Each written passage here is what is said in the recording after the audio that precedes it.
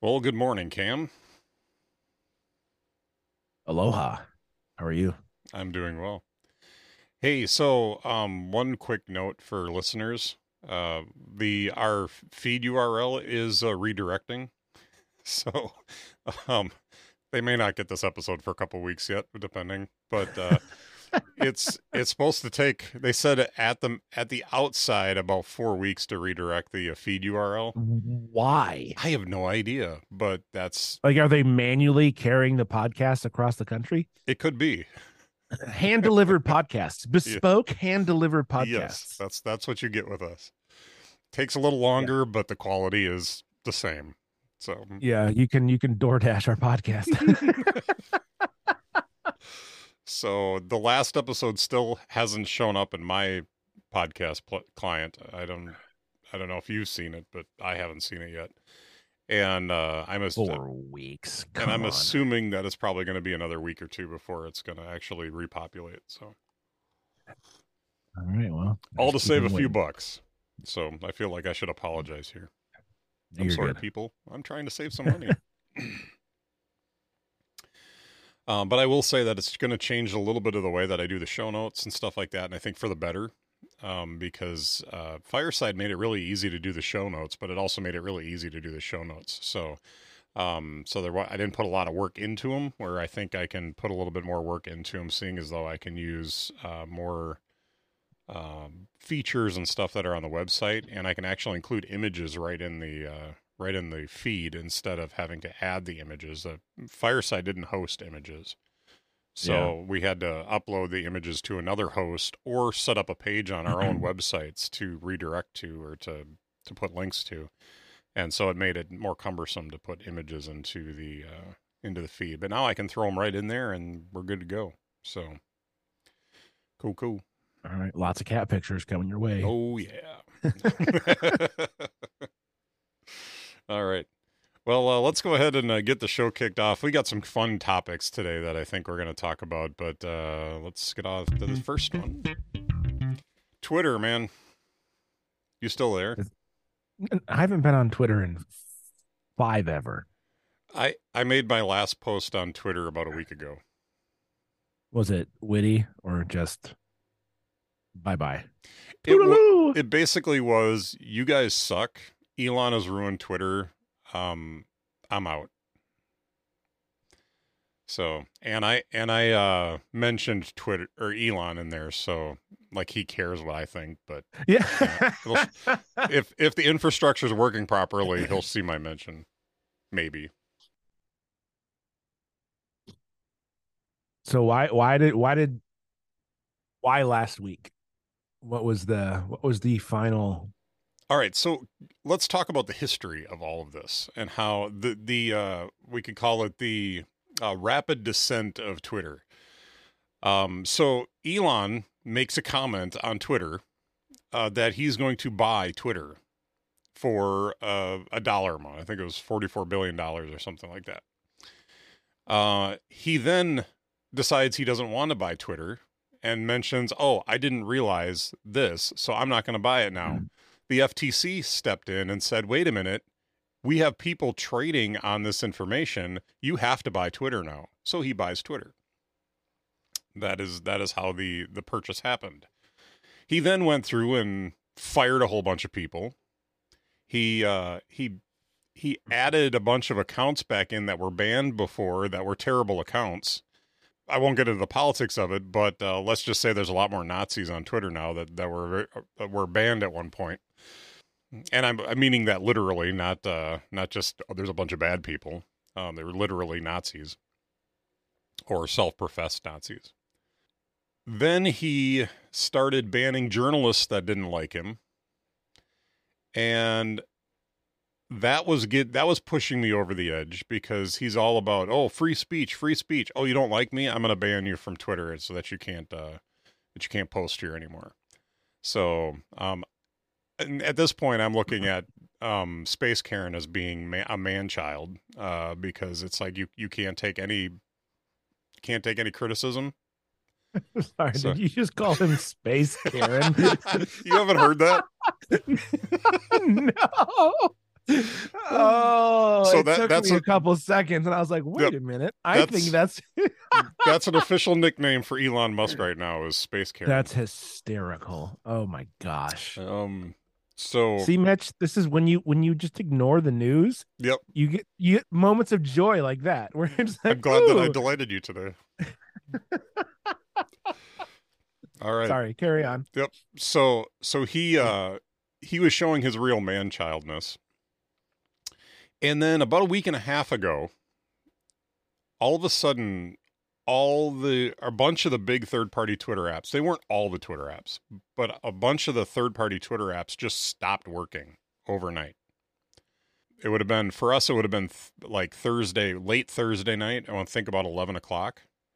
There's a lot of people saying that it was a Friday the 13th thing because a lot of people were already into Friday when this happened, but it literally happened overnight that all of a sudden Tweetbot, Twitterific, a bunch of the big clients, you couldn't use them anymore. They were just coming up that they couldn't authorize your account. And so the developers were on Twitter saying, "Hey, we don't know what's going on here. We apologize. We're working on trying to fix it. Working on trying to get a comment from Twitter." And I'm a big user of Tweetbot. I don't know if you used any third party clients for Twitter. I used Tweetbot way back in the day. Yeah, but I love Tweetbot. It was an amazing piece of software and it was good. So. But I wasn't as big on Twitterific, but I know there was a huge fan base for Twitterific as well. And the Icon Factory came out with a statement very similar to what Tapbots came out with about their third party Twitter apps. It's like, we don't know what's going on. This isn't us. So it wasn't until days later that Twitter finally tweeted that, oh, well, we're just upholding some long-standing developer agreement that hasn't been held up, that hasn't been enforced. So we're just enforcing something that has been a long-standing rule. The problem is there was no such rule. The next day, they changed the language on the website on the developer agreement to reflect third-party clients. Now, how we know this is that there's a bunch of journalists that went to the Wayback Machine on archive.org and actually you could see one day it was there, one day, the day before that it was not. And it was literally the day that they made this tweet that this was a long-standing rule, that it wasn't there. And then the next day, suddenly it was there. It was like, oh, we made this claim, so we better change the agreement and hope nobody notices. And there's still been no real, like, really all they've really said is we have a developer agreement and they were violating the developer agreement, so we banned their apps. And now it's just like there are really no third-party Twitter apps available on the site. You have to use either the awful official Twitter app or use the web for it. And quite honestly, I'm not going to do either. And because of all the BS that's happened over the last, month or two, I'm out. And it wasn't that useful to begin with for me anyway. I just like to, dip my toe in every once in a while and read like some of the news that's going on and stuff like that. And as we talked about, I don't know if it was on the last episode or the episode before, I think it was the episode before that I'm back using RSS Reader, which, by the way, I paid for Feedbin because I am all in on Feedbin. If you guys need a good back end for your RSS reading, Feedbin is awesome. I really like it. And I'm still using Reader as my my reading app of choice. But Feedbin is amazing. I've been able to add YouTube creators that I really like. Any of the Twitter people that I really would miss following, I've added them into Feedbin, so now I see their tweets without having to go to any Twitter stuff. All my RSS feeds, it's incredible. I can't say enough about how awesome Feedbin is, and I highly recommend that if you're looking for an RSS reader, or an RSS. At least they do have a reader, but if at least you're looking for an aggregator, I guess is the word. They are the ones that I would use 100%. But I'm trying to decide. I've got two different topics that I could flip flop with what's delighting me today, and I think I'm going to flip flop these right now because Ivory was released this last week for Mastodon, and it has made Mastodon so much more like the old school Twitter, like back in the day when it was a bunch of us geeks on Twitter, and early adopters and people that actually like cared about Twitter instead of just being a bunch of celebrities and news feeds and just garbage and bot accounts and all that stuff. It is good and pure and awesome. So I will put a huge. I'm really enjoying Mastodon, and Ivory has made it 100% more useful than it was for me. So I'm all in on Ivory, and it's been just a joy. It's great to open up Ivory and see I have 13 new toots, they call them, which is hilarious. Which is a terrible word. Officially, they're calling them posts now, but they used to call them toots. So it's funny. How is that ever a good idea? Well, it's the elephant tooting because it's a mastodon. It's the elephant tooting. That was the idea. Yeah, right. Yeah, so it's farting. It's sure. Let's go with that. I mean, anyway. Yeah, that was a stupid. So the one thing, and I was talking to my wife about this morning. The one thing that I really encourage other people to do. And I know that there's been a lot of people on podcasts and stuff like that over the last week encouraging people to do. If you are a subscriber to Tweetbot or to Twitterrific or any of these apps that really got screwed over this last week, don't just cancel your subscriptions for sure, but don't ask for refunds. Because you're basically you could bankrupt a couple of really good third party developers, and just show your support. And if you want to take it a step further, spend some money on one of their other apps.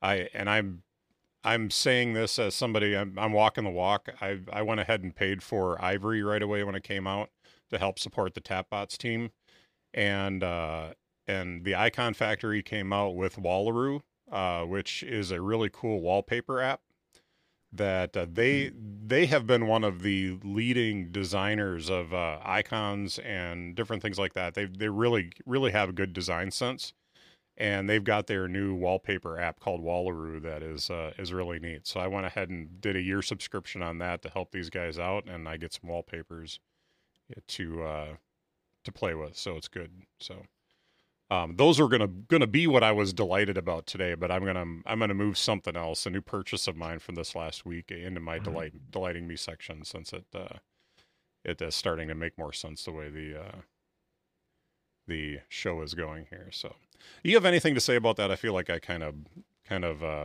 stole that whole segment. I guess my I'm not on Mastodon.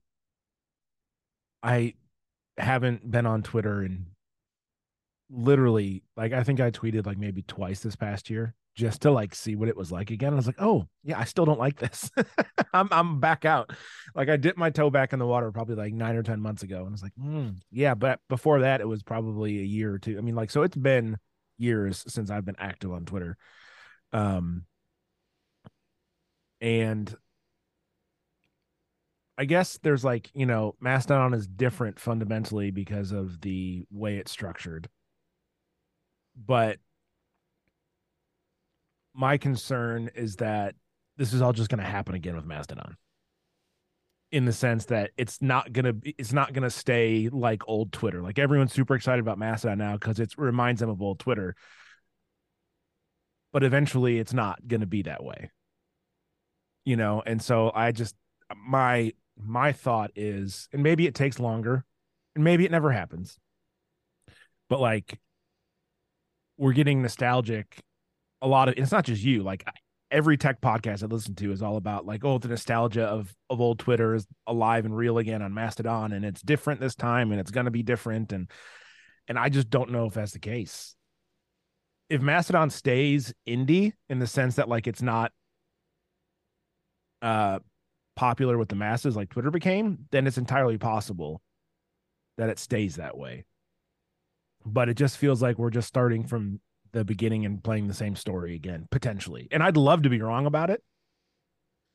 Because I know that a lot of people built their careers off of old school Twitter, whether they're podcasters or YouTubers or whatever, or bloggers. Twitter played a fundamental role in a lot of those people meeting each other, working together, and building their careers. And so, from that standpoint, old school Twitter was a win for a lot of people, and it would be neat to see that happen again for a new generation of people on Mastodon. But and I hope that's the case. I think we're running the same story on a different service. But again, I would love to be wrong. And if I'm not wrong, I hope that it takes 20 years to get there so that we can, people can reap the benefits of what made old Twitter so, what's the word? Awesome, maybe even. I mean, because like legitimately, it helped tons of people build their careers.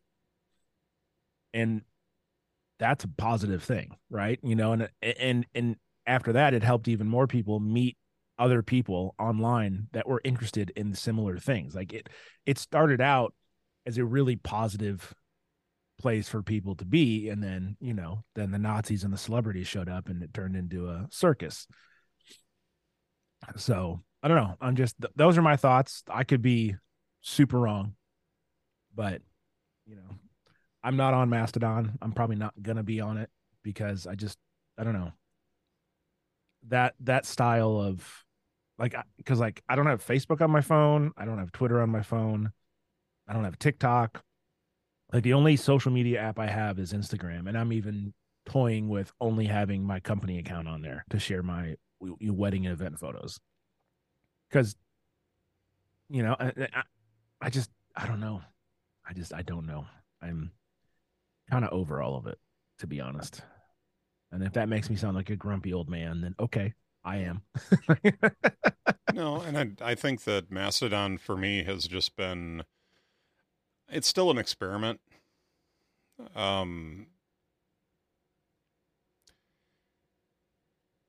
will tell where Mastodon goes and what happens with it.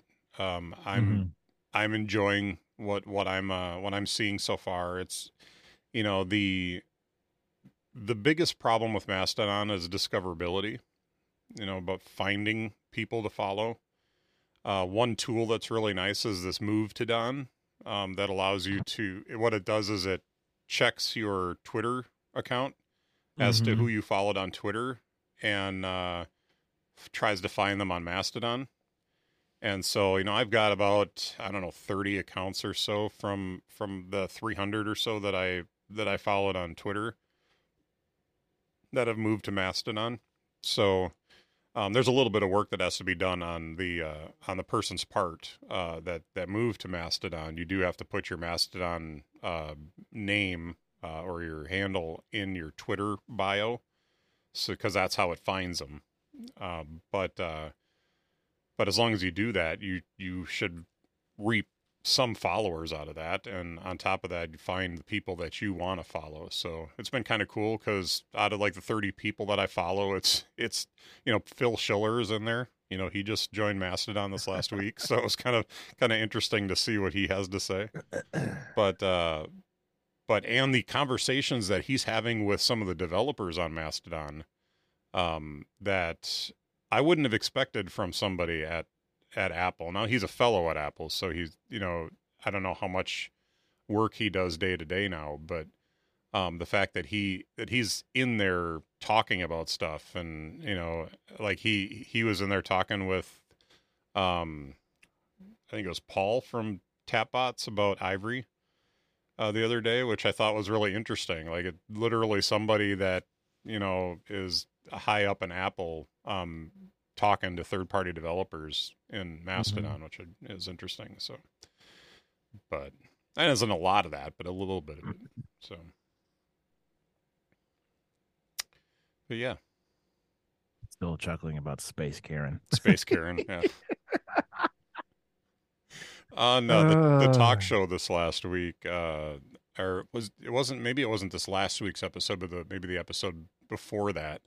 John Gruber had Craig Chockenberry on, the guy from the Icon Factory, to talk about all this Twitter stuff. And by the way, there are 2 podcasts. Let me grab them real quick so that I can tell you, if you want to know more or want to hear more good opinions about this stuff.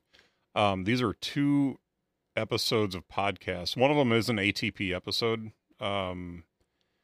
That, trying to remember which one it is.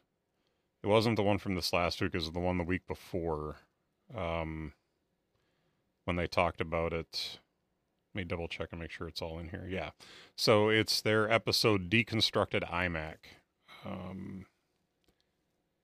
And they're at the episode number of that is 518. They did a whole section in the middle of the show about Twitter and all the stuff that was going on. And what makes that an interesting conversation is you get the emotional reaction to it from Casey and Marco. But then John comes in with the dad perspective and kind of tries to balance out the conversation. And I thought it was really interesting to hear what he had to say about the whole thing. So it was a good conversation about Twitter. The other one was that interview with Craig Chockenberry from the talk show. And let me dig that up real quick so I can get you an episode number and a title. Show archived. It was Slow Moving Hurricane with Craig Hockenberry. It says in here. I thought it was Chockenberry, but I could be wrong. That was the latest episode from January 19th, episode 367. So, highly recommend listening to both of those if you are interested in that subject. So, cool. All right. Well, should we talk about the next thing? Sure. All right. Touchscreen Macs. So there is a rumor out that Apple is working on touchscreen Macs. Now, it hasn't really gone beyond that, but there's been a lot of really good conversation this last week about, what does that mean? So, so we know that years ago, Apple was not really into doing anything in the way of a touchscreen Mac because of the Gorilla Arms issue and just the ergonomics of it. There is a great quote that I heard on Connected this last week from Steve Jobs, who said, we did a lot of testing on this, and when it comes right down to it, it makes way more sense to have a touchscreen that's horizontal than to have something you have to touch that's vertical. And that's the reason why they went all in on a trackpad instead of doing some kind of touch screen. And I think that always made sense to me, that argument. But what role would a touchscreen Mac play in the Mac ecosystem?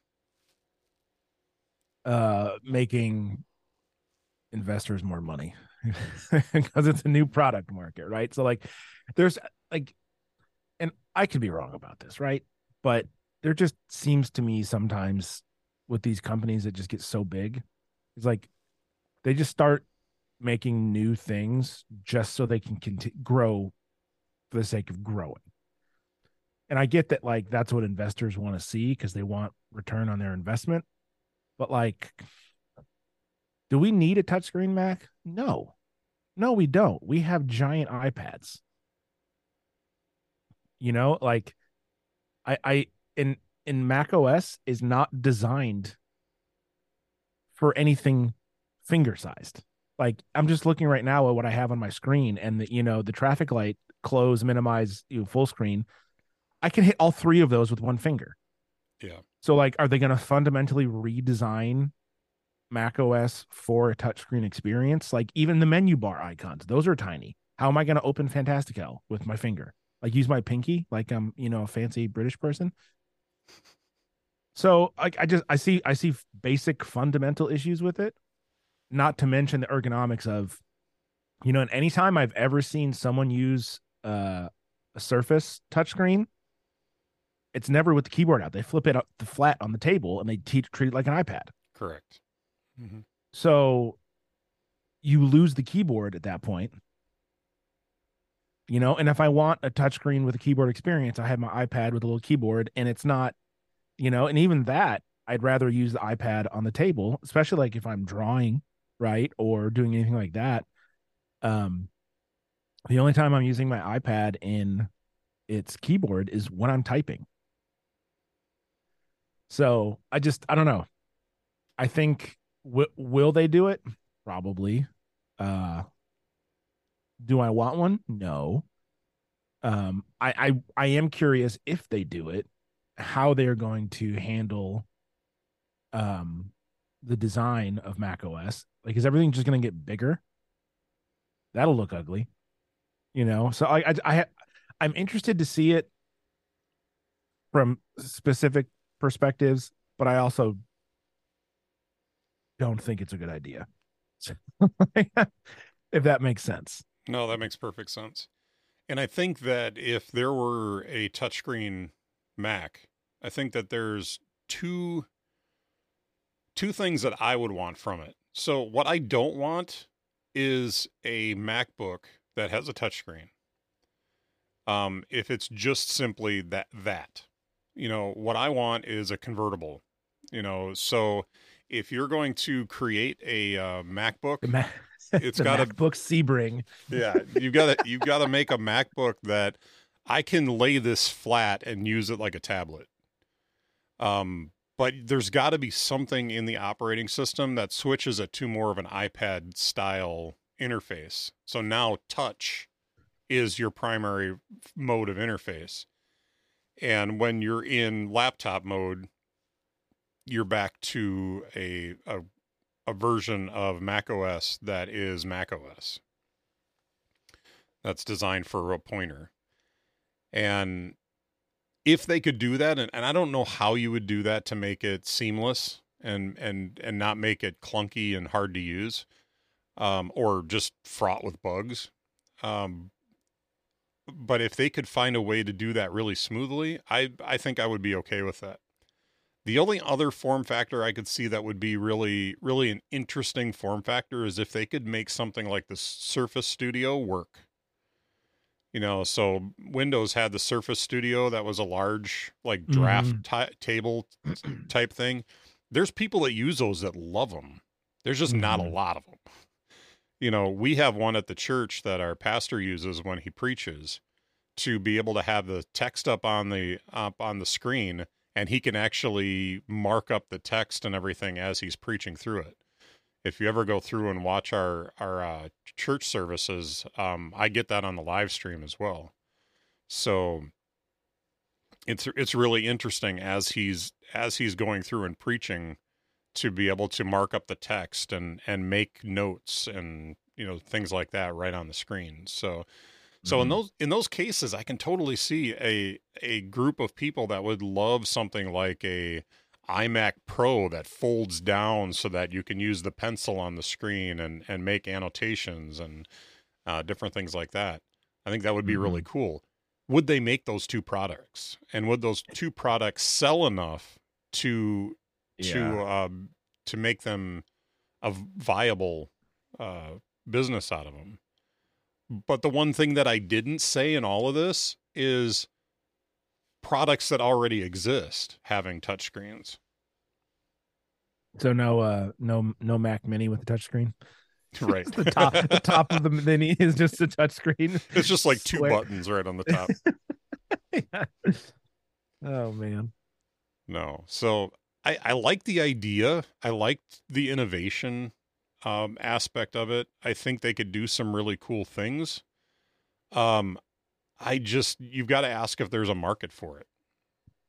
Yeah, I honestly think if they did the iMac Pro style thing or the, their version of the Surface Studio sort of deal, I think that would sell a lot to like, design studios and artists and 3D renderers and anime, people that want to, that are offer using Wacom tablets or, whatever sort of to draw and handle to be able to do that right on screen. Hmm. I don't know, might be, you know, a high selling point, but like I don't think it's going to sell to, you know, normal people.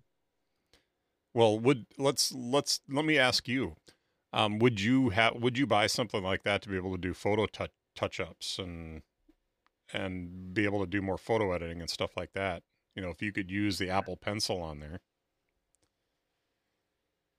Only if my only if business picks up and it wasn't, and I needed to drop a couple $1,000 for business expense, right? Right. To not have to pay taxes on that. But no, because like right now I do all of my editing in photo editing in Lightroom Classic, which is not available on the iPad. That you have to have the creative, but Lightroom Classic has more thorough tools to be able to edit. And so I do all of my editing on my MacBook Air um, with the trackpad, and I'm fine with that. Would it be nice to use the pencil? Yeah. But I would imagine that if it was whether it's an iMac Pro or, a new iMac Studio or whatever, like that's going to be really, really expensive. And if you're going to spend that much money, then you might as well make it, extra RAM, extra hard drives, your, SSD. Like you're probably looking at $6,000 easy, and I didn't make $6,000 this last year with my photo business. My goal was 5 and I didn't hit that. I was short. Hmm. So like, yeah, now would it be wonderful to make enough with my photo and video business to afford one of something like that? Yeah, but I probably wouldn't spend it on that. I'd probably spend it on a cinema camera Yeah. to take video to the next level, So it's, yeah, I don't know. Would I go to the Apple store to play with it?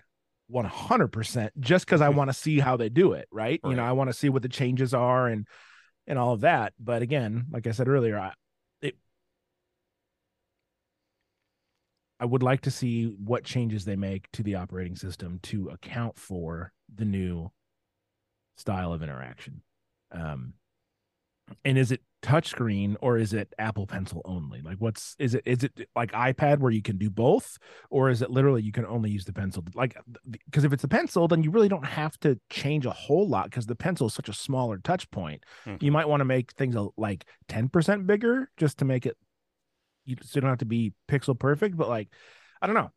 It's all very interesting because I hadn't considered what you talked about, and that opens up a whole new situation. Like I don't know, words are Hmm. failing me, but it's a totally different thing than making a MacBook Air with a touchscreen. It's a Yeah. fundamentally different thing. No, I don't think if it's a gimmicky otherwise. Yeah. Um, and it's probably a little gimmicky anyway. But in my estimation, if they're going to make it work, it's got to go beyond a gimmick. It's got to go beyond something that just demos well. It has to be useful for people to want it, especially if they're going to be paying the price for it, because they're going to be paying for it. Mm-hmm. The Surface Studio, I think, is like 2-3 grand. So Yeah. So Apple's wouldn't even start below 3,500 probably. probably not. And then you got to add 2 terabyte hard drive and, Hmm. 16 gigs of RAM minimum, Hmm. probably even more. But I mean, well, they would do the Pro and the Max chips, so you would get whatever the unified whatever they call it now with built into those chips. So I guess, but you would have to bump up the hard drive for the SSD. See, look at me using all the old terms, Mitch. Hmm. It would get expensive, and I'm sure there'd be like an optional stand, like there is for the studio display, for an extra 1,500. Well, I almost envision you've seen the Surface Studio where it has the computer in the bottom. If they Hmm. did that, would it be interesting to have basically what looks like an iMac with a big screen attached to it? I think that would look terrible, but it's probably more likely they would make it more iMac like, and then the stand itself would fold it down into a draft table or drafting table style um, Mm. format. Yeah. Or is there anything in the rumors about when they think? 2025, so it's Oh, going to be a couple of man. years. They're in development, is all they're saying. Well, all right, we'll just wait a couple years and see how this shakes out. Because why not? So Got me all excited, Mitch. Got me all worked up. that's my job. And Makes now you I gotta makes you now I fun. gotta wait. It makes me fun. I'm Makes you always fun. fun. I'm You're always you're fun. more fun when Yeah. you get worked up. Yeah, that's fair. Oh, I'll never forget the time my wife got done listening to one of our shows, and it was a show that you were really fired up on. She's like, "Man, you got to get Cam excited more often." That was fun. So I don't even remember what that one was I about. I don't either. remember. But you were lit up about something. Oh yeah, I was. It was probably something about me saying iPad instead of the iPad or some garbage like that. But I yeah, remember. I remember being like, oh, I was like, man, I was just a mile a minute, but yep, I don't remember what it was about. good stuff. All right. Well, it's been a quick show so far. We've burned through two of the topics that we wanted to talk about. Is there anything else you want to talk about before we go to what's delighting us today? Um, no, because I'm excited to tell you what I'm delighted about. Okay, cool. I think I'm excited about mine too. So let's get into it. What's exciting you today, Cam? Or what's All delighting right, it's uh, it's a silly thing, but it makes me happy, so I don't care. There is there's a band called Our Last Night, and they're like a hard rock, heavy rock type of band, but they are mainly known for their covers. Uh, of which they have an entire album called Disney Goes Heavy. And Mitch, it's wonderful. It's so much fun. Because like I have a 6 year old, so I know the lyrics to every Disney song ever. One from my childhood, and then now this new generation of movies. I have all of the songs memorized because we have music on quite a lot. And while she has discovered Taylor Swift, I sort of don't want to go down that road because she's 6, and there's so, content in there that is not appropriate for a 6 year old. Um, but anyways, so like the Disney album, I'm pulling it up right now, is so good. Like they don't even do like full songs sometimes. Like they just some of them are just like, a minute long. They get like a verse and a chorus in, but like Under the Sea from Little Mermaid, Let It Go from Frozen, I Just Can't Wait to Be King from The Lion King. There's Moana, there's Colors of the Wind from Pocahontas. We don't talk about Bruno. It hits so hard, Mitch. It's so good. And I played it for my daughter, and she was like, I was like, do you not like it? She goes, no, I actually kind of do. She goes, I don't like when they scream though. They scream too much. So can we skip the screamy songs? But other than that, yeah, it's kind of fun. It's weird to hear them in a different way. My 6 year old likes hard rock. Yes, she is my child. um, then they have another album called Decades of Covers, and they do like Dancing Queen by ABBA, Landslide by Fleetwood and Mac, Total Eclipse of the Heart, Livin' La Vida Loca by Ricky Martin. just it's too much fun. yeah. And I the first time I heard that album, I had their version of Dancing Queen literally on repeat in my head for 2 days straight. I could not get it out of my head because it's hysterical. Like these That's pretty good. grown dudes screaming ABBA lyrics or screaming Pocahontas lyrics. Like, oh, anyways, so Yeah, It's and they look so serious in their picture on. well, That's yeah, good. it's and they're actually like musically Uh huh. super solid. Like they make the songs their own. Uh huh. Like obviously the melody is the same and the underlying chords are the same, but their ability to make it sound like, oh, this song should have been a hard rock song from the beginning is really cool. And their ability to add, really like intricate guitar parts to certain things that just add a new aspect to the song, or the classic, syncopated, the go, go, go, go, go, go, go, go, go, go, like just the syncopation super tight when they hit it. And they've got one guy that does singing and screaming, and then the guitar player who sings the really high parts. Yeah. And like he hits notes, I'm like, bro, that's impressive.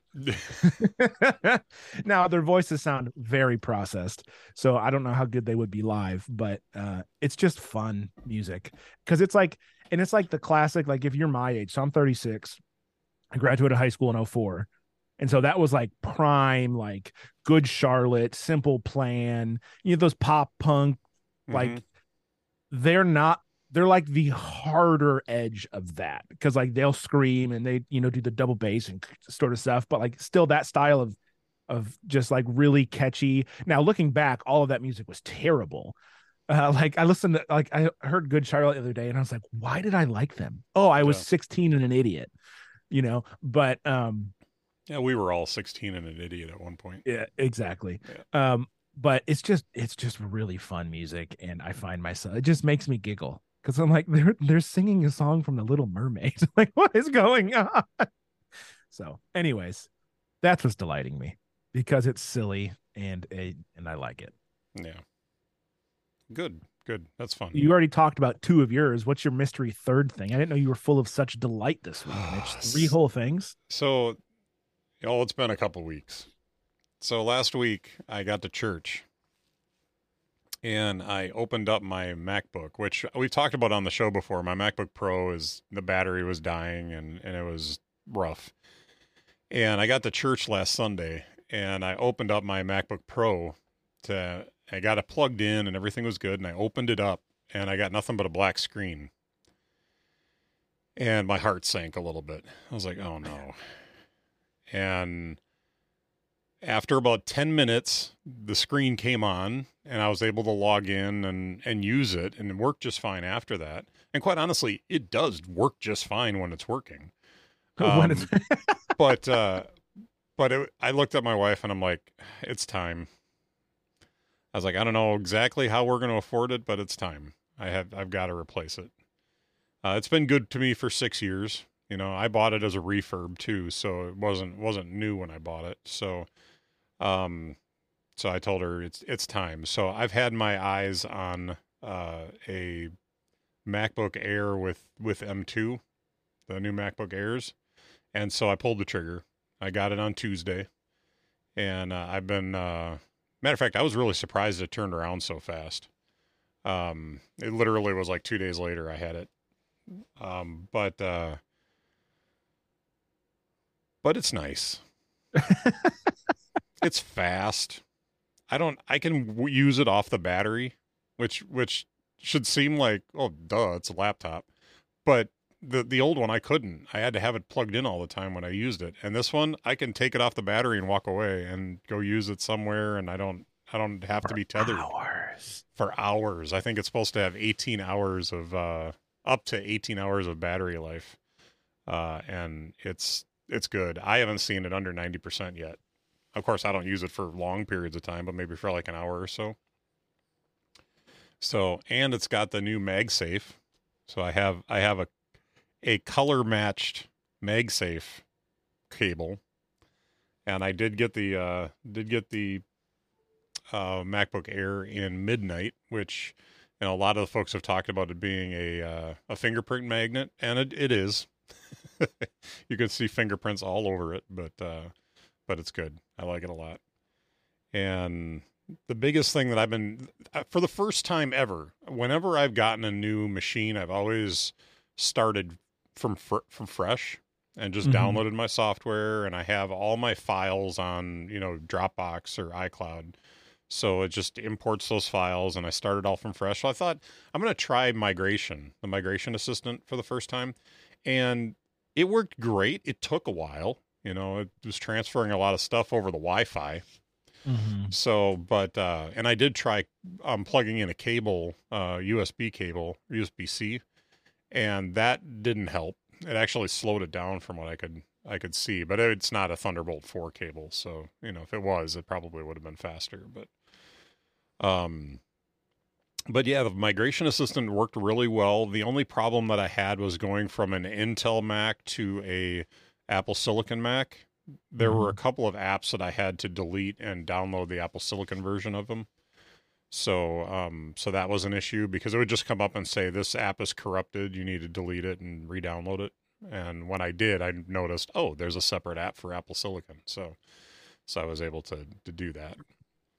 It's obvious to me what apps are running in Rosetta 2, because Adobe Audition doesn't run natively on the machine, so it bounces like twice before it loads up, where everything else just boom, it's there, and it's good. So the native apps are definitely very responsive. You click the app and it's open.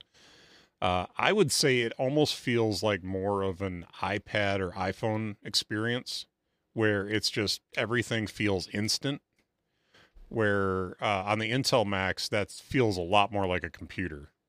If you can make that distinction, that you're going to wait a few seconds at least for something to open, and if you've got a really, like my 5K iMac that I'm sitting in front of right now, it's going to bounce a few times before it opens, where you go to the M2 MacBook Air and it doesn't. It just opens right away.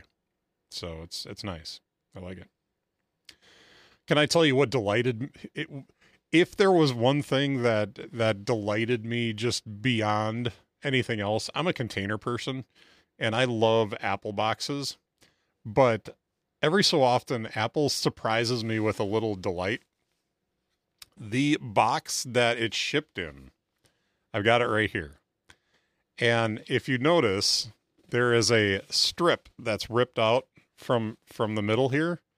So when the box came, you set it down in front of you and you rip this strip out, and it opens like a book to reveal the box on the inside.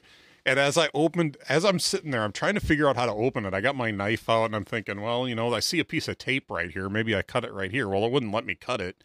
It was like, well, there's no gap there to cut. And I'm like, what's going on? And all of a sudden I noticed there's a little arrow, and I was like, oh, let me pull on this little arrow. And I started pulling on the arrow and it ripped it. And I'm like, okay. And all of a sudden one of the sides came up just a little bit, and I looked over at my wife and I was like, oh, this is awesome. This is really genius. and I folded it open, and there's the MacBook box. And of course the MacBook box is everything that you'd expect from it. It's really nice and nice to open and everything. But I thought it was even their shipping box that was just brilliant. So there wasn't like when you opened it, like a little speaker, the Tim Cook going, "Good morning." Good morning. I would have loved that, but no, there wasn't. The other thing that delighted me, that really shouldn't delight me so much. You know what? Oh my gosh. Sorry, I'm going to cut you off. You know what they should do? Yeah. In those boxes is when you open them, it should be the Mac turning on bong sound. Yeah. Mitch, Apple, take that idea. Apple, take that idea. I will buy a new machine just to hear that. I'm going to return it right away, but I'll buy it. That'd be super cool. And I got color match stickers. Oh. So they're presumably midnight stickers. They look black in this light, but if I look carefully, they may be just an off black, like the real dark blue. But color match Apple stickers came with it too, so that delighted me quite a bit too. So I think I'm going to be really happy with this machine. I haven't had a lot of use cases to beat on it yet this week, but I think that once I get a chance to do some audio work on it and stuff like that, the one thing that I'm still not sure is going to work is my Nectar 3 from iZotope. I was having some issues with that, and it was grayed out in Adobe Audition, and I was messing around a little bit, and I'm not sure if it's going to work, but I can report back on that on the next episode, because I'll have an opportunity to use that over this weekend. So we'll see. So I know Isotope has been a holdout. The fact that some of that stuff hasn't been fixed for the Apple Silicon at this point is a bit frustrating. Yeah, I know stuff takes time, and I know they probably had to completely like refactor, but like it's been over a year. So I don't know. Like I get it. It takes time, and they'll get it when they get it, but just is a little frustrating that it's taken so long for some of that stuff. But maybe it's way more difficult than I'm aware of, which is probably the case, but still. Yeah. I have a microphone and the internet, so I'm allowed to have an opinion. Exactly. You have a keyboard and a computer and an internet, so oh boy, that gives you that gives you permission to have an opinion. Also gives people permission to not like your opinion. Mm-hmm.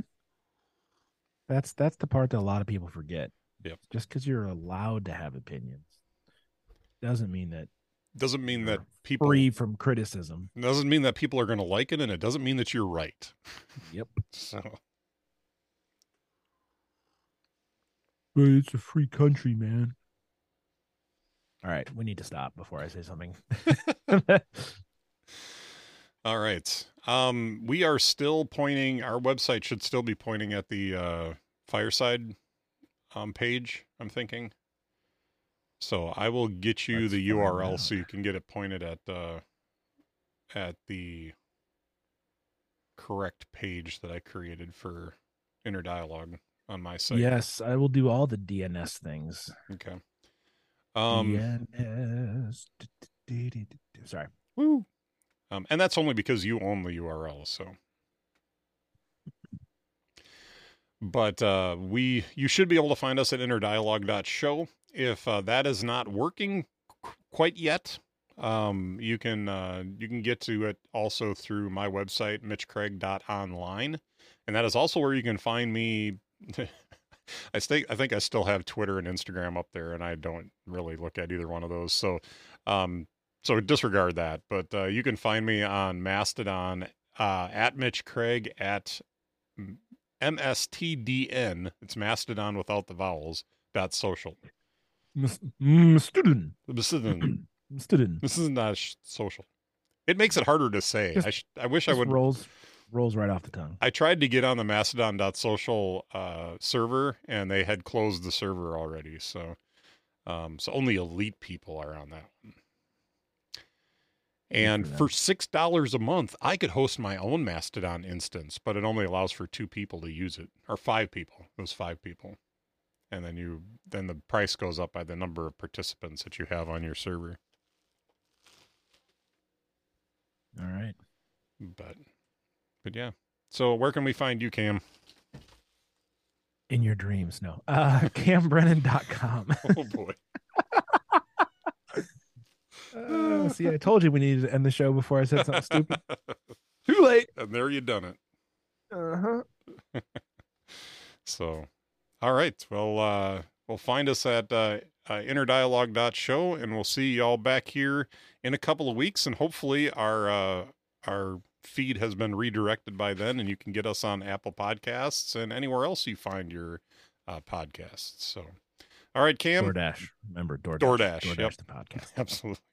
Cam, you have a great day. You as well, sir. All right. Bye now.